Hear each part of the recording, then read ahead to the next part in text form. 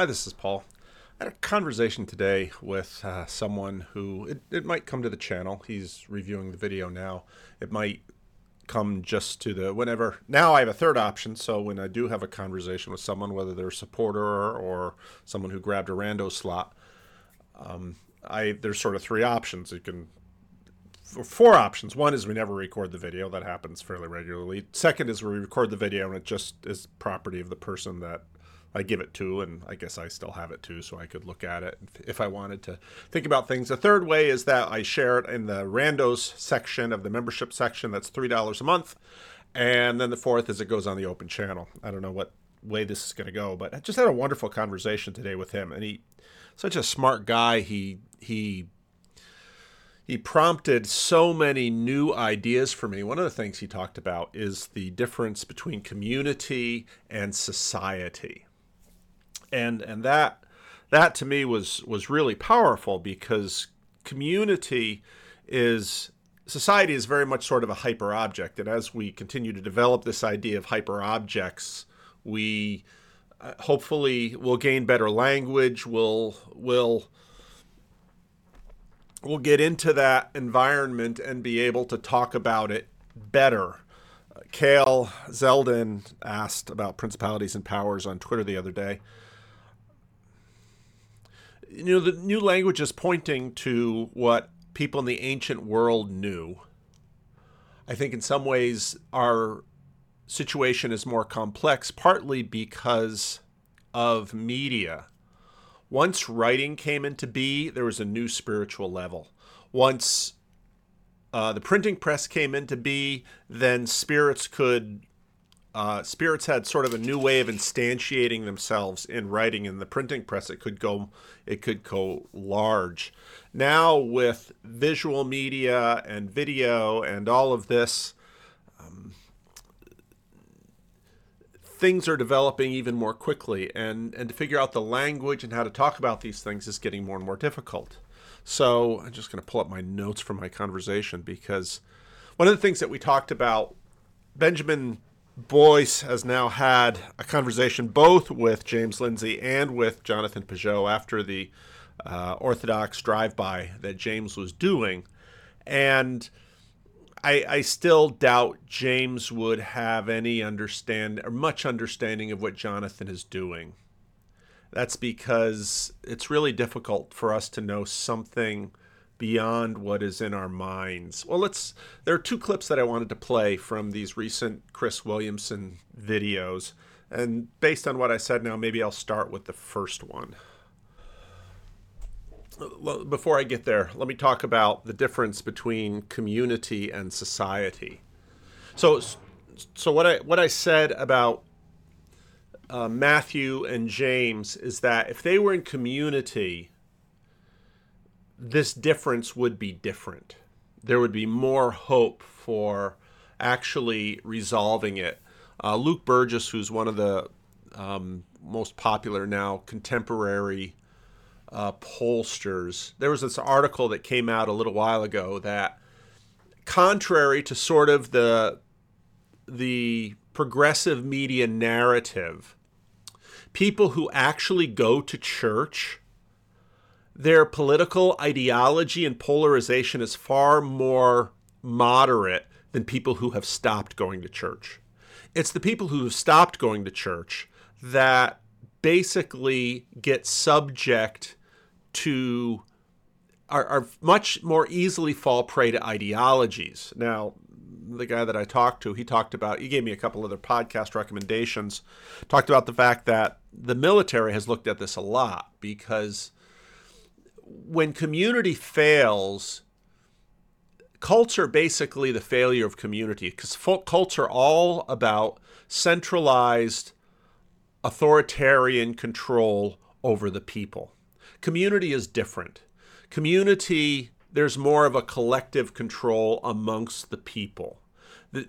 In churches, even whether the churches are predominantly, as many churches are, say, politically in one way or another way, churches tend to mediate this. I think because community, for the most part, gives us a sense of reality, and we do have to our sense making is not done inside our heads. This is, again, akin to Peterson's commentary lately about sanity. We make sense between each other, and this requires community. And so the isolation of Americans and the sense making that's going on in screens, I think, is a big part of the overall insanity that is taking place. People are having fewer and fewer real relationships, real interactions, and everything is being mediated by these screens. Here was a really interesting section on this video with Chris Williamson and Konstantin Kisin. Here's another thing, right? I'd be interested to get your take on this. I brought this up with that same fitness influencer a couple of weeks ago, Sarah, who had a really good response as well. Now, before I do this, I do appreciate the irony that I just said. These screens are making us crazy, and then I play a video. It's the nature of where we're at right now. Internet incidents, big ones. People in the real world use the response of the internet. They crowdsource their sense-making to how other people responded.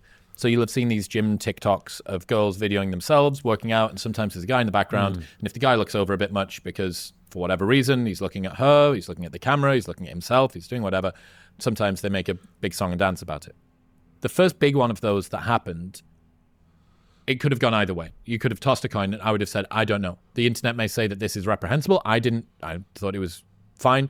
But I could have seen the internet going on the other side of the fence and saying, yeah, sure, find this guy, like dox him, shoot him, blah, blah, blah.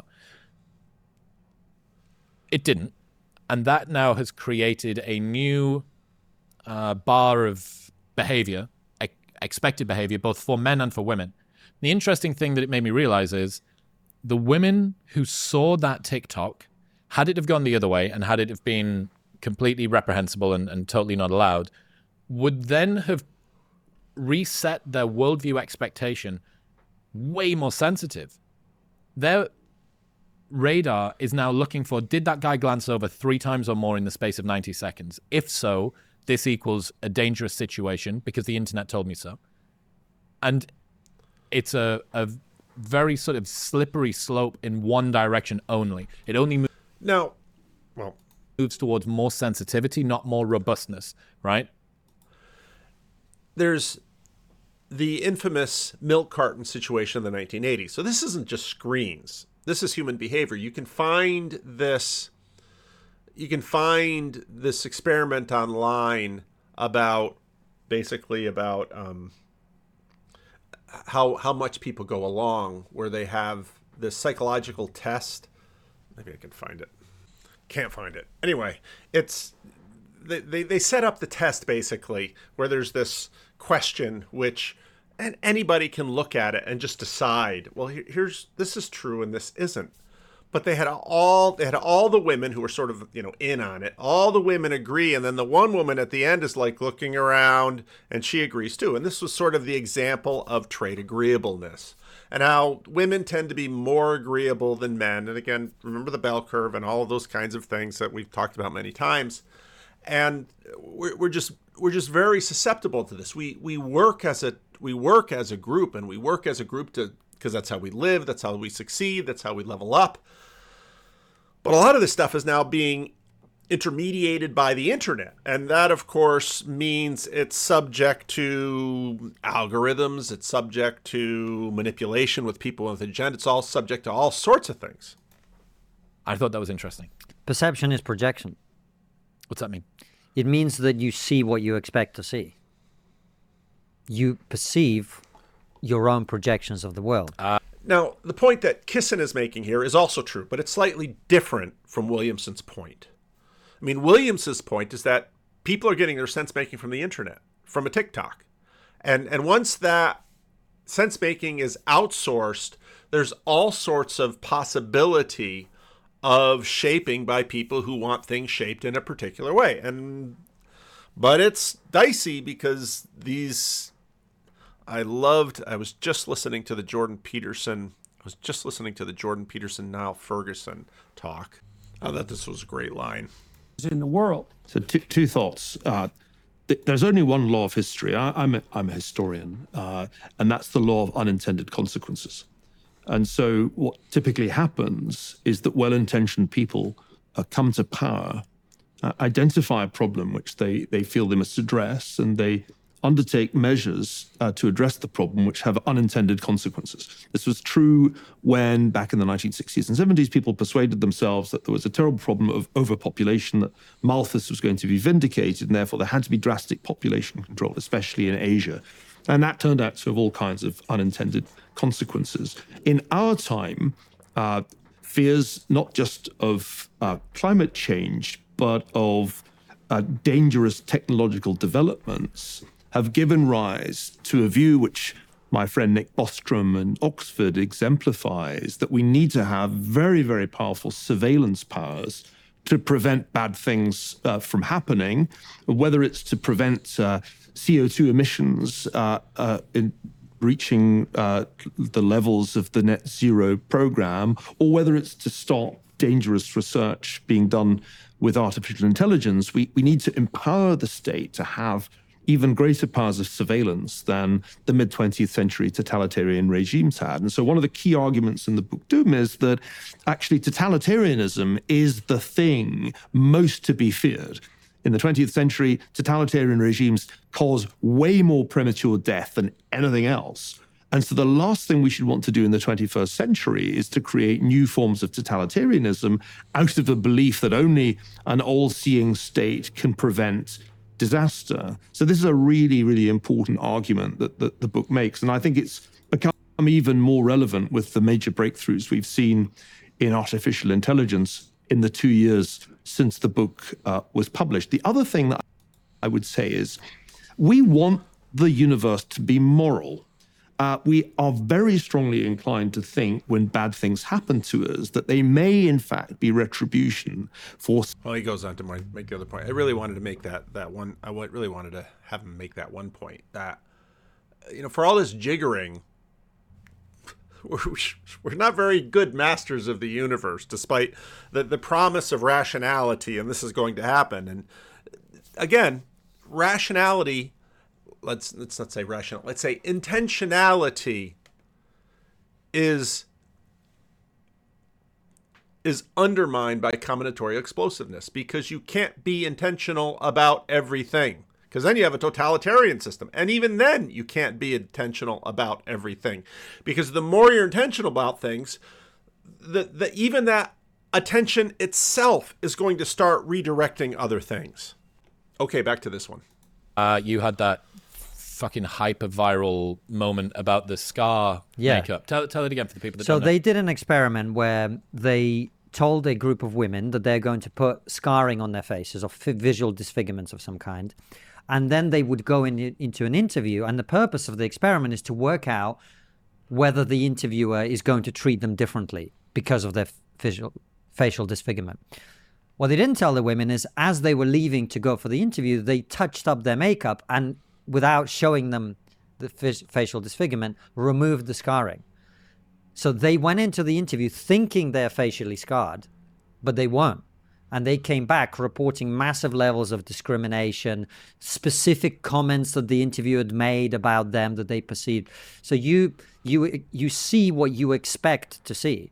This is why teaching people victimhood is so dangerous, because it makes them victims. It makes them expect certain things, and then they will react differently. I mean, police interactions are a good example of this. If you expect that the police are going to treat you badly because of who you are, you're going to act in a different way and therefore cause more problems. And I say this as somebody, I was a very angry young man, and my wife used to piss me off so much. She would constantly say, like, I'd get into an argument with somebody and I'd be like, that guy's a prick, he did this. And she'd be like, you are creating those situations. You know that, right?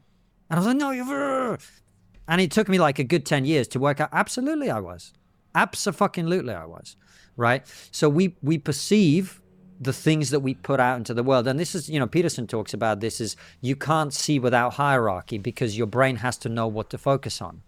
And what you focus on is a function of the filter that you project onto the world. I'm focusing on you now instead of the bookshelf behind you. I could have been sitting here picking out a good book this entire time. It's been a waste. But so that's that's what's happening there. But it's interesting. I mean, I said something at the time. I was like, look, these creepy men need to stop staring at women in gyms. Otherwise. Anyway, the conversation is going to go in a different direction about new gym shorts.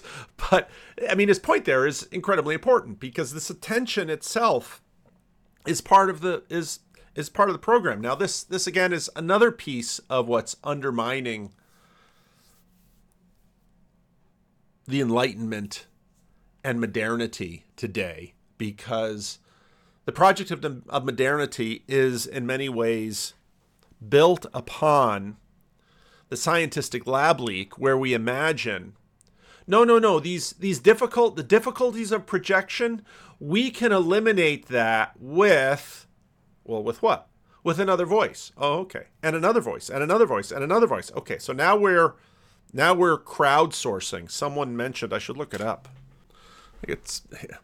I read the comments of these videos. That's why I always say leave a comment, because I don't get to every comment, but I try as best I can to read the comments of these videos. And the reason I read them is not because I'm trying to be a nice guy and I see you and you want to be seen. The reason I read the comments is because you people leave a lot of good things in the comments. That's why I keep going back. If the comments were just shit posting and all kinds of other stuff that wasn't worth any of my time, I wouldn't read the comments. I read the comments because you see things. And the comment I made on the statistics video was, didn't Peter Thiel have a chapter in his book 0 to 1? You are not a lottery ticket. And yeah, so I'm gonna have to read this. Modernity tries to, okay, well, we're going to use statistics because the samples are too large. And again, that's a good thing. Part of what we're dealing with right now is not losing science. In fact, in that way, I'm together with sort of a bunch of the new atheists that we don't want to lose science. Science is a good thing. But science is not what we think it is. And again, the Peterson video today was a really good one. And again, this is again another piece of this, the fall of the Enlightenment. And I agree with Peugeot, the counter-Enlightenment. I don't think that's the right language. We wait for language to emerge. Again, we saw this with woke, because there's a long time in which people didn't quite know.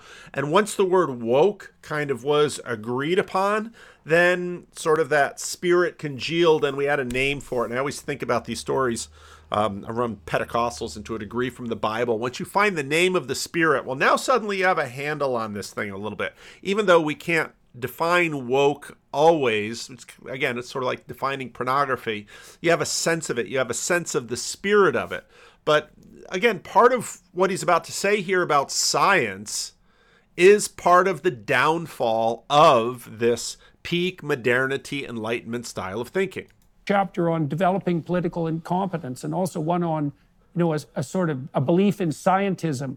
And that seems to me to be part of your attempt to assess the local failure while we're concentrating on the global apocalypse. And so what do you make of that concatenation of causal forces? There are two things that are going on, I think.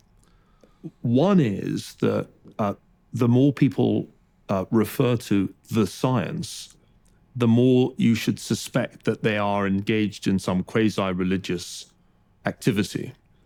Because the notion of some settled body of knowledge called the science is at odds with the reality of the scientific method, which is a constant struggle to falsify hypotheses through experimentation.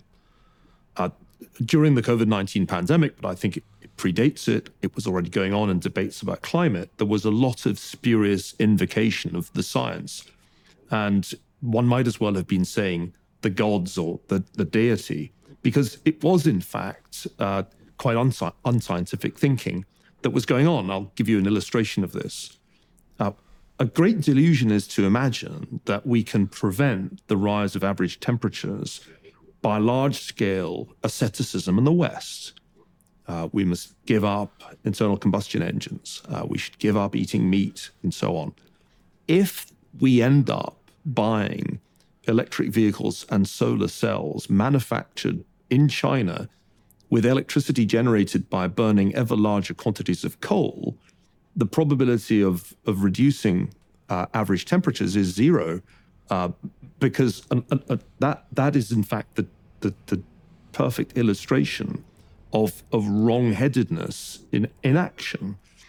If one accepts the premises of the debates on the causes of rising temperatures, it makes no sense at all for us to behave this way. Our asceticism will make no difference if it manifests itself as increased burning of coal in China. So that's the first thing. Now, an interesting aspect of this video was the apocalypticism and the asceticism and how those things tend to go together. And the reason I decided not to sort of make this video the focus of the video I'm currently making is because I do want to finish it in the Daily Wire section so I can hear the whole thing. And because there's a lot more to say about this end of the world stuff, because it has a lot to do with this debate about what on earth we mean by the world. And that goes all the way back to the Gospel of John. But the Konstantin Kisin point about projection is an incredibly important one, because what Peugeot keeps trying to say and what Peterson keeps trying to say is that these value hierarchies are not simply derived from the set of facts. They're derived from innumerable things. Many of these things, again, I think Vervaeke's right, that often our intuitions are double-edged sword. Our intuitions are what we need to do the relevance realization to sort of sort through the world. But they're also the creation of our blind spots, because that sort of selection, once I choose, as Konstantin Kisin just said, once I choose to pay attention to Chris, I'm no longer paying attention to the books. And that's this monofocal aspect of our attention. And so to pull back into where Chris started, well, someone makes a video of a very attractive, maybe I'll play the rest of it, a very attractive woman in a gym wearing completely tight clothing. And the video I saw, she was like doing thrusts. And it's like, yeah, a guy nearly dead would sit up in his hospital bed to look at this. I mean, this is very basic human biology, not overcome. And Grimm loves to play this clip of me laughing from, I could probably find it. But I don't think in general that is true, or not the whole story. One of the very good pieces of evidence for that is that the age of victimization for girls mostly and women, tracks pretty much perfectly the age of peak sexual desirability, and the age of perpetration for men and boys tracks pretty much exactly the peak of sex drive. Mm-hmm. I don't think you can really explain that through the power analysis. I think you have to be thinking about this as an aggressive expression of sexual desire. And if you think in those terms, then my argument is that we need to be thinking quite differently about what the solutions are to sexual violence. Because the interventions that are generally proposed by feminists are all ideological. It's all to do with teaching boys in particular at younger and younger ages, teach them feminist politics essentially, and hope that this will prevent sexual violence. I don't think that it will. Teaching feminist politics will curb young men's sexual desire.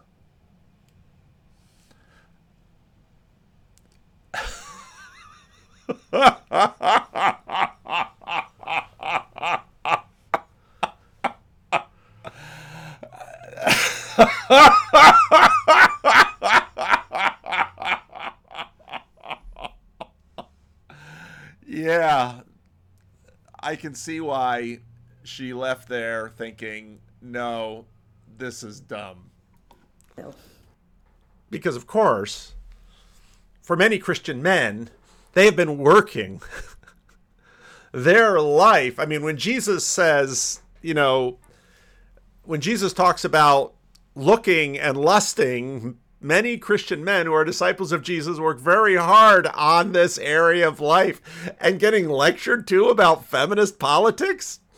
I mean, Churches have been throwing hellfire and damnation at boys and young men for a very long time to try to curb this, but we're going to lecture you on feminist politics, and that's going to teach you. This is one of the funniest things I have ever heard. It's so bad. This is so meta. I'm laughing at myself just with a shorter beard. So then the question, well, how are we to understand this man in the gym looking at this woman 3 times in 90 seconds? Well, the answer is obvious. And Chris basically says it. Well, men are attracted to women visually, very strongly.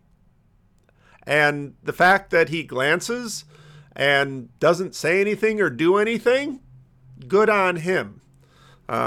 Anyway, that's not what this video is about. It's about the fact that the world is very complex, and we're doing our sense making on the internet now. We're doing our sense making with the algorithms increasingly involved. That's sobering. And what's more, the sample size. I mean, even if the algorithms are not, choosing for this, they're choosing for attention, they're choosing for reaction. But the people that we're deciding to outsource our sense making to are probably not good samples of this. And again, this is sort of where community, I told the guy in the video, I said, I'm going to use this idea. I've said all along, pastors are thieves. When you trot out a new idea in front of me and I think, oh, that's useful, I'm going to steal it. I am going to steal it. That's why I'm so easy to colonize sometimes. If I think your idea is good, I'm taking it. And so if he decides to let me share the video in the randos section or wherever, you'll see him doing his colonization with me because it's powerful. And it immediately made me think of this clip. So these clips, sort of what happens with a lot of these videos is I'll watch this video and I'll see this clip. I think, ooh, that's good. I need to use that. I want to bring that forward. I want to talk about that. I want to play with it. But again, figuring out how then to bring them into the conversation, how to contextualize them, that it usually takes time. One of the things I've been talking about in the live shows is your comparison group is incorrect. The fact that, we have the opportunity to sit down and listen to anybody on the planet, right? The best minds, the best athletes, the best thinkers, the most articulate that are alive right now, or listen to the people that have died that were around when video cameras existed. And you can compare yourself to that group. Yeah. But that's not your comparison group. If you have the impetus to sit down and listen to me and you waffle on for 3 hours about these deep topics, these interesting ideas, you are so already selected out of the normal group. Mm-hmm. You're already asking yourself questions that the right questions. almost nobody else is, right? But because your comparison group are people that are unbelievably high performing. I remember before I started my podcast, I'd listen to you or to Sam or to Joe, and I'd think, God, their recall is amazing. It's like they've just got this eidetic memory, and everything that they've ever read is able to come to the surface, and they're able to say it in this way that's completely seamless and all the rest of it. You go, okay, well, are you really a person that's never recorded a podcast before going to compare yourself to Joe Rogan, man that's recorded 1,000 and spent 10,000 hours on stage and done all of this UFC commentary and done all of this stuff in terms of TV? Is that really who you're going to compare yourself to? And it's unfair. And the problem that I see is people who have big dreams for themselves and want to do great things, they like to set their sights high. Yeah. And yet they feel despondent in the comparison. Yeah. So I think there's a pride in that too, eh? Well, let's hold off on Jordan's going to tee off on this thing. This is an excellent point. And I remember when I would listen to this for the first time, it really grabbed me that this is an excellent point. And he's making the point with respect to comparison. And this can make people, this can depress people. I'll never be as buff as Chris, Chris has really become outstanding at this. And whether he's just super prepared or he has good recall, I mean, all these things, Chris is really doing a wonderful job, and I'm really happy for him. I think this is I should contact him and get him in for a Randall's conversation, because I would like to know more about his life, because he talks about it, and he's lived, he's not that old already, he's lived a very interesting life. But so one level of this is sort of comparison. I'd never be like Chris. Or some of you, I can't do this like Paul. Paul can talk into the camera, and yes, Paul can do this. There's other things that Paul can't do very well. Those of you who have played paintball with me know things that Paul can't do well. There's a whole bunch of things Paul can't do well. And so there's this, so in some ways we're comparing ourselves to these people on the screens. I want to add another element to that, in that people on the screens tend to be, this is part of the point he's making, tend to be extreme examples too, because they've sort of been pushed up a hierarchy. And they're not only extreme examples of excellence, they're probably also extreme examples of personality. They're generally high in extroversion because they're willing to be out here, and they're able to talk into the camera, and they feel comfortable, probably foolishly so, sharing so much of their lives out into the public like this. There's a lot going on there, and don't feel bad that you're not doing this. But how, again, does this relate to the bigger theme of society and community? Because society celebrates this. And society is sort of this hyper object that's out there that so often, I was listening to the Brett Weinstein, Dave Rubin thing, and maybe I'll play some of that. That conversation was driving me crazy on all sorts of levels. We're going, I think, is unsurvivable for the species, really. And I wish there was more nuance about it, but that is how it looks to me. All right, so let's do the black pill first. So what is the black pill? Where is it that you see us going, that if we don't rekindle, we are going to end up at? What does that place look like to you? As we may have talked about in London, there are really two bases on which you could run a civilization. One of them involves just simply narrowly trying to advance your genes into the future at the expense of other people. Okay, and at this point, most of you know exactly what he's going to say, because he's been saying the same thing the whole time. And that doesn't mean there's no validity to it, and it doesn't mean, and I've addressed his thesis quite often, but generally, the more he falls at it, kind of falls apart, because then the answer to this is sort of attention. And Brett is definitely, what I appreciate about his work is sort of he recognizes that there is the genetic track, and then there's the mimetic track. And in many ways for human beings, the mimetic track has superseded the genetic track.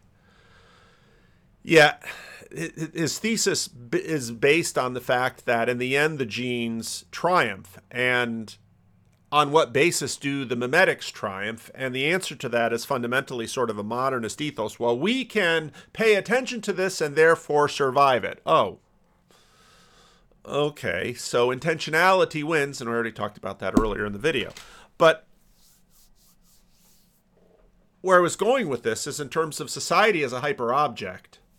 It's if you listen to this conversation, it's we, and based on the video that I just released this morning with respect to, the fact, and I thought that thesis was really interesting about how sort of the Enlightenment takes Christian human nature, sort of, covers it up, blurs it in a little way so that it can package it as a universal thing, but not a universal thing in the sense that that religions have sort of claimed them to be, which sort of became the specific religious track.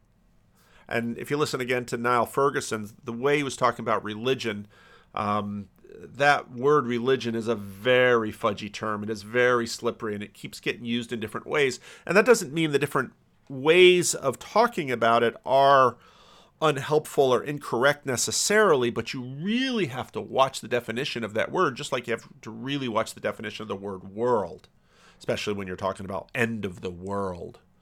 As a pastor, I can go to someone's house and let's say they're a husband or wife or worse yet, even a child has been killed in a car accident, and they will sit there and say, my world ended that day. And they're right. Well, what do you mean by world? So society. Civilization, it's sort of like society.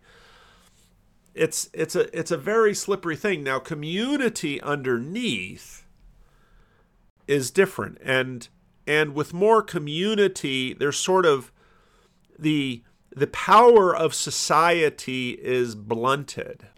Yeah, it was by Daniel K. Williams. What really happens when Americans stop going to church? They get less moderate, actually. In fact, people become even more entrenched in their political views when they stop attending services.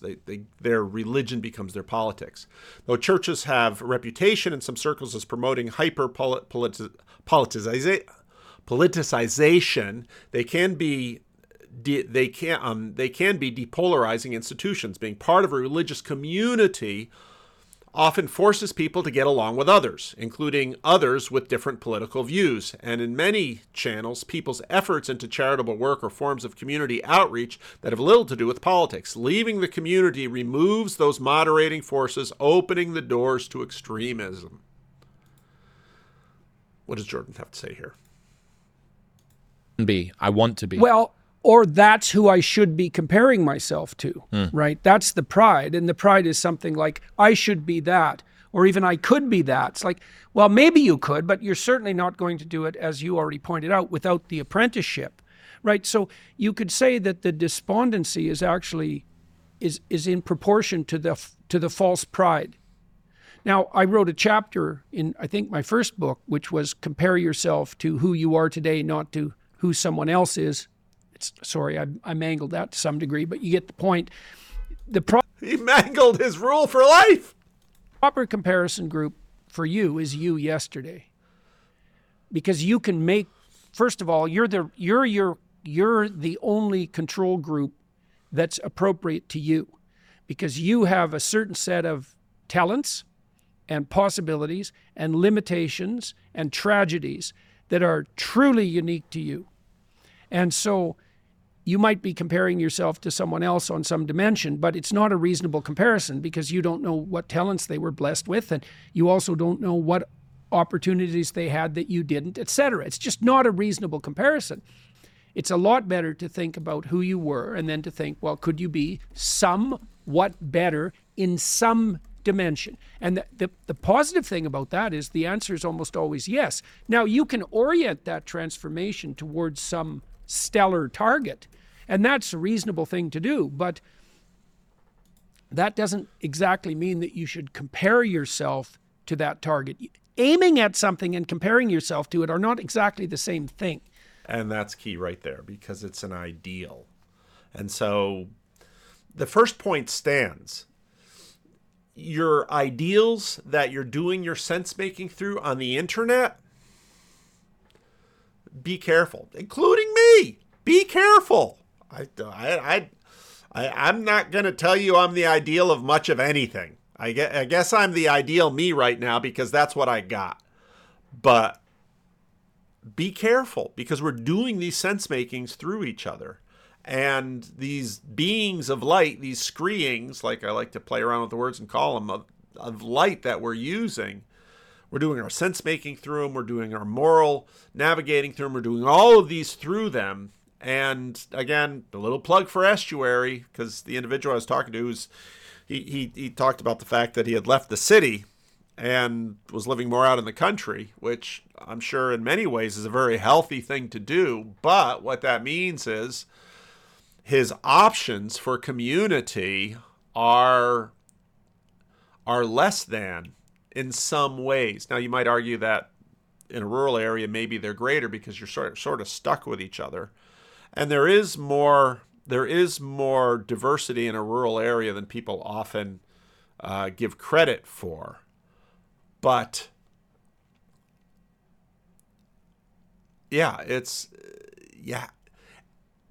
most of us, as sort of out of consumer posture, try to find community. You're probably going to have to build it. And I think, and I just did my talk with Chad today. I think a lot of what this little corner is about is trying to build community. Now, we're using the internet, but the goal is that it won't just stay on the internet, because community is where, well, you know, once, I mean, all the good people at Living Stones, I'm no celebrity here. I'm just me.